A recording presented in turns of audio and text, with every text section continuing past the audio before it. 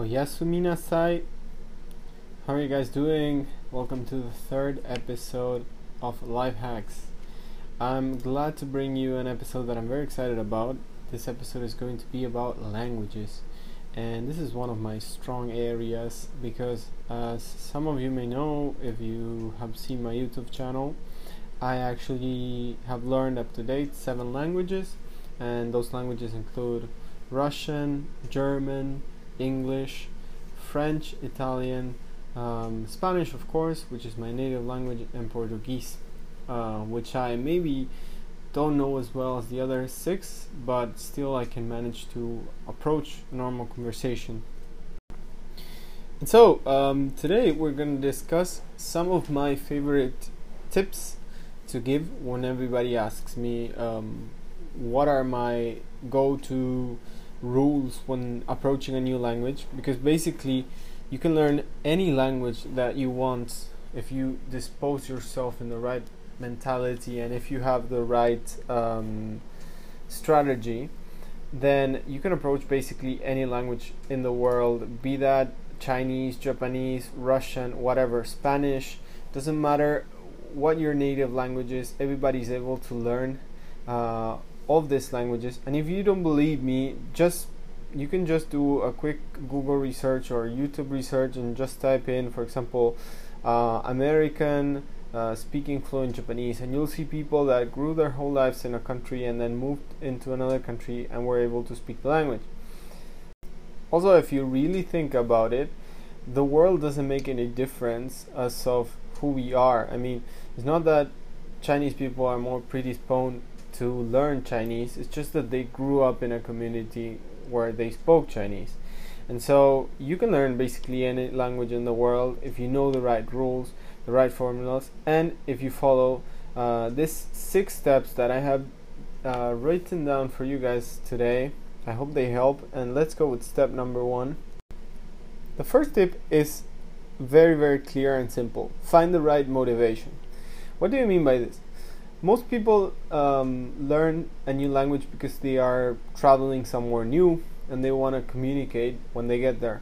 And that is a terrible motivation. And why is it a terrible motivation? Well, basically because once you come back, you're going to lose the motivation, the line of power that is right now motivating you to learn the language. So try and find something more deep.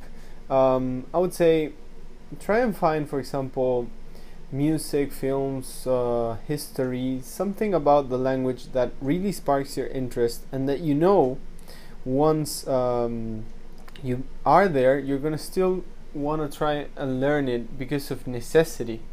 Another good strategy is finding, for example, certain themes that are particular in a language. I'll give you an example with Italian.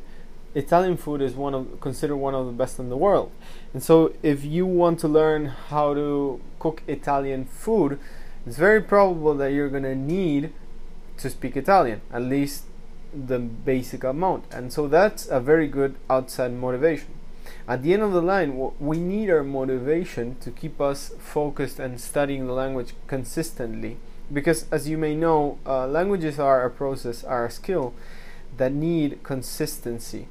If you just go in and go out on a regular basis, then you're not going to get as much as if you are consistent. And so find the right motivation is one of the key steps, I would say, of to learn a new language. The second thing is talk, and don't be afraid to make mistakes. What do I mean by talk? Well, as it sounds, as you may guess, don't be afraid of making mistakes when you're learning a language. Everybody makes mistakes, you know. Everybody is new at something for the first time, and thinking that everybody's going to make life of you because you don't conjugate the verbs correctly, that's a fallacy, and that's something that is going to step in your way when you want to get to fluency in a language. So in a sense, avoid thinking what people think about you when you're speaking. Just speak out, and if they think you speak terrible, which actually never happened to me, they'll stop you right then and there and they say, okay, let's switch to English. But that takes me to the second part of this rule. Never take the easy path. And what do I mean by this? I was given the possibility to speak English with people that spoke other languages many times and on many occasions. Nevertheless, I never took that option because my objective was learning the language. And so if you want to learn a language, never take the easy path and speak English. If you are, for example, in a meetup, in a reunion with people that speak another language, always try and do your best while trying to speak that language. And I assure you, people will appreciate that and will help you actually. The third key is asking for help is not bad. And there are two things that I want to say about this. First of all is that you need to find yourself either a teacher or a mentor that is going to lead you and is going to help you walk this path, because a language is a path that many people have walked before you, and if you don't have the right tools, the right strategy, then maybe you're going to, well, you're basically going to stumble with more rocks than you could avoid. So try and find a mentor or somebody that you already know speaks the language very well and ask him, what did you do? What exercises did you do? What books do you recommend? And all that. I promise that it is going to cut some corners for you. And then definitely find yourself a community or some friends in order to practice.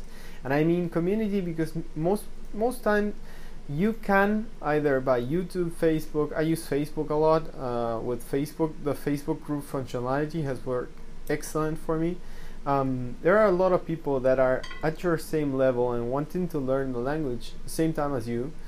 And luckily you can just talk to these people and coordinate once a week, twice a week, regular meetups in order for you guys to practice. And because they are the same level as you, they will not care if you make mistakes or if you're really bad at the language. So those are the two things. And my fourth tip for you is separating time for revising what you have learned. This is very important. I cannot stress how important this is. Most people fail because they don't revise what they already learned. And I think there's I think cumulative knowledge is underrated in this world. Most things come off, as I have said previously, by the cumulative power of things done in a repetitive manner for days and days and weeks. And so if you don't revise what you have learned, how the hell are you going to remember all of that? So I recommend that you set up, for example, 1 day a week where you revise all of the new verbs and phrases that you have already acquired that week. Because I'm going to tell you the truth, the Duolingo method of going level and then another level and then another level and just accumulating new words and phrases, it doesn't help. It doesn't really help because at the end of the day you will lose, unless you have a terrific good memory. You're gonna probably forget everything that you learn on day one. And so set up times for revising. It's key. Point number 5 is don't overthink grammar. Think about this. Have you ever heard a kid speak to you? You probably had, and they are communicating in the best way that they can. Do they do a lot of mistakes? Yes. Do they mess up the words? Of course. But you don't care. You just care if they transmit the message to you. And so you oversee a lot of their mistakes and probably their bad grammar because you're just looking to communicate. Same way as humans, we only need food, shelter, and water to live a normal life. Most people just want to communicate with each other. And so they oversee these flaws in the language. They just look at the raw stimulus, the communication aspect. And I'm going to tell you this, especially when you're starting off in a language and people know this, they will not expect as much as you think out of you. And so if you make a lot of grammar mistakes, unless you're speaking to a teacher in that particular language, nobody's going to care a lot. They're just going to look at the communication and they're going to see you're making progress. Having said this, I once heard a phrase that I think is very true, and is that grammar is like having bad grammar is like having bad breath. And so if you ever talked with somebody with bad breath, you probably notice that you understand everything they said and you can communicate with them, but it's not very pleasant. It's not very nice. And so the thing with grammar is that it embellishes things. It makes the conversation nicer. It makes your written text better. And so learn your grammar for sure. It's cumulative, of course, and it's a very, very nice to have, and it's very important, but it's not essential. So if you're trying to just communicate, you're not going to need grammar a lot. You're just going to need to know how to communicate. Another thing that I once heard is that from a guy that was watching a video on how do you learn Russian, because it's very hard. He told me, I don't care about grammar right now. I just want to get as much vocabulary inside of me as I can. And I thought that was a very cool point. And that actually leads me to my last point, which is the sixth point, which is it is very, very key that you understand Pareto's principle in a language.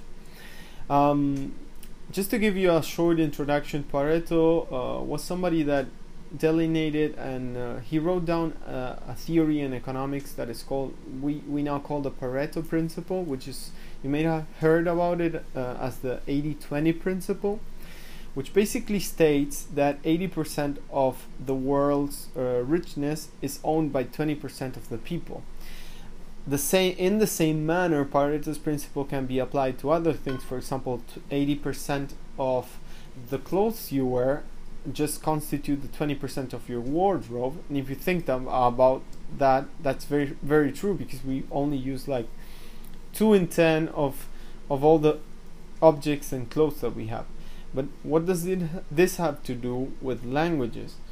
In languages, it is the same thing, luckily for us language learners, because Pareto was right. If you just learn the 20% most useful and most important phrases, and more than phrases, I would say words and verbs out of a language, then you will be able to speak and understand 80% of the situation.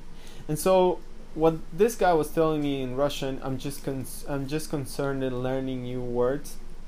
It's actually very true. You can learn 20% of the words of a language, and just use them repeatedly for communication purposes. And if you ever read a text, you'll notice that most words repeat themselves, and this is very, very key. It's a very nice realization to know that you don't have to put all that effort. Having said this though, knowing a lot of words and verbs actually helps you in your writing and talking and listening process. It's the difference between knowing how to do something and excelling at that thing. So when you're beginning a language, focus on the 20% of the vocabulary, just the very vital phrases, the very vital prepositions, and the words. And then once you're more proficient in the language, of course you can focus on very complex terms. There's a plethora of words and phrases and verbs out there for you to learn. And so that would be the last tip. Once again, thanks for listening to Life Hacks. This podcast was brought to you by me and myself. I don't sponsor, and I will not sponsor this podcast, because I think it's my way of retributing people and giving them tips that have helped me throughout my life in order to make my life easier and more efficient. So if you're interested in learning more, stick with me for a couple more weeks and listen to what my life hacks are, and I hope they can make your life better as well. Have a good night, guys.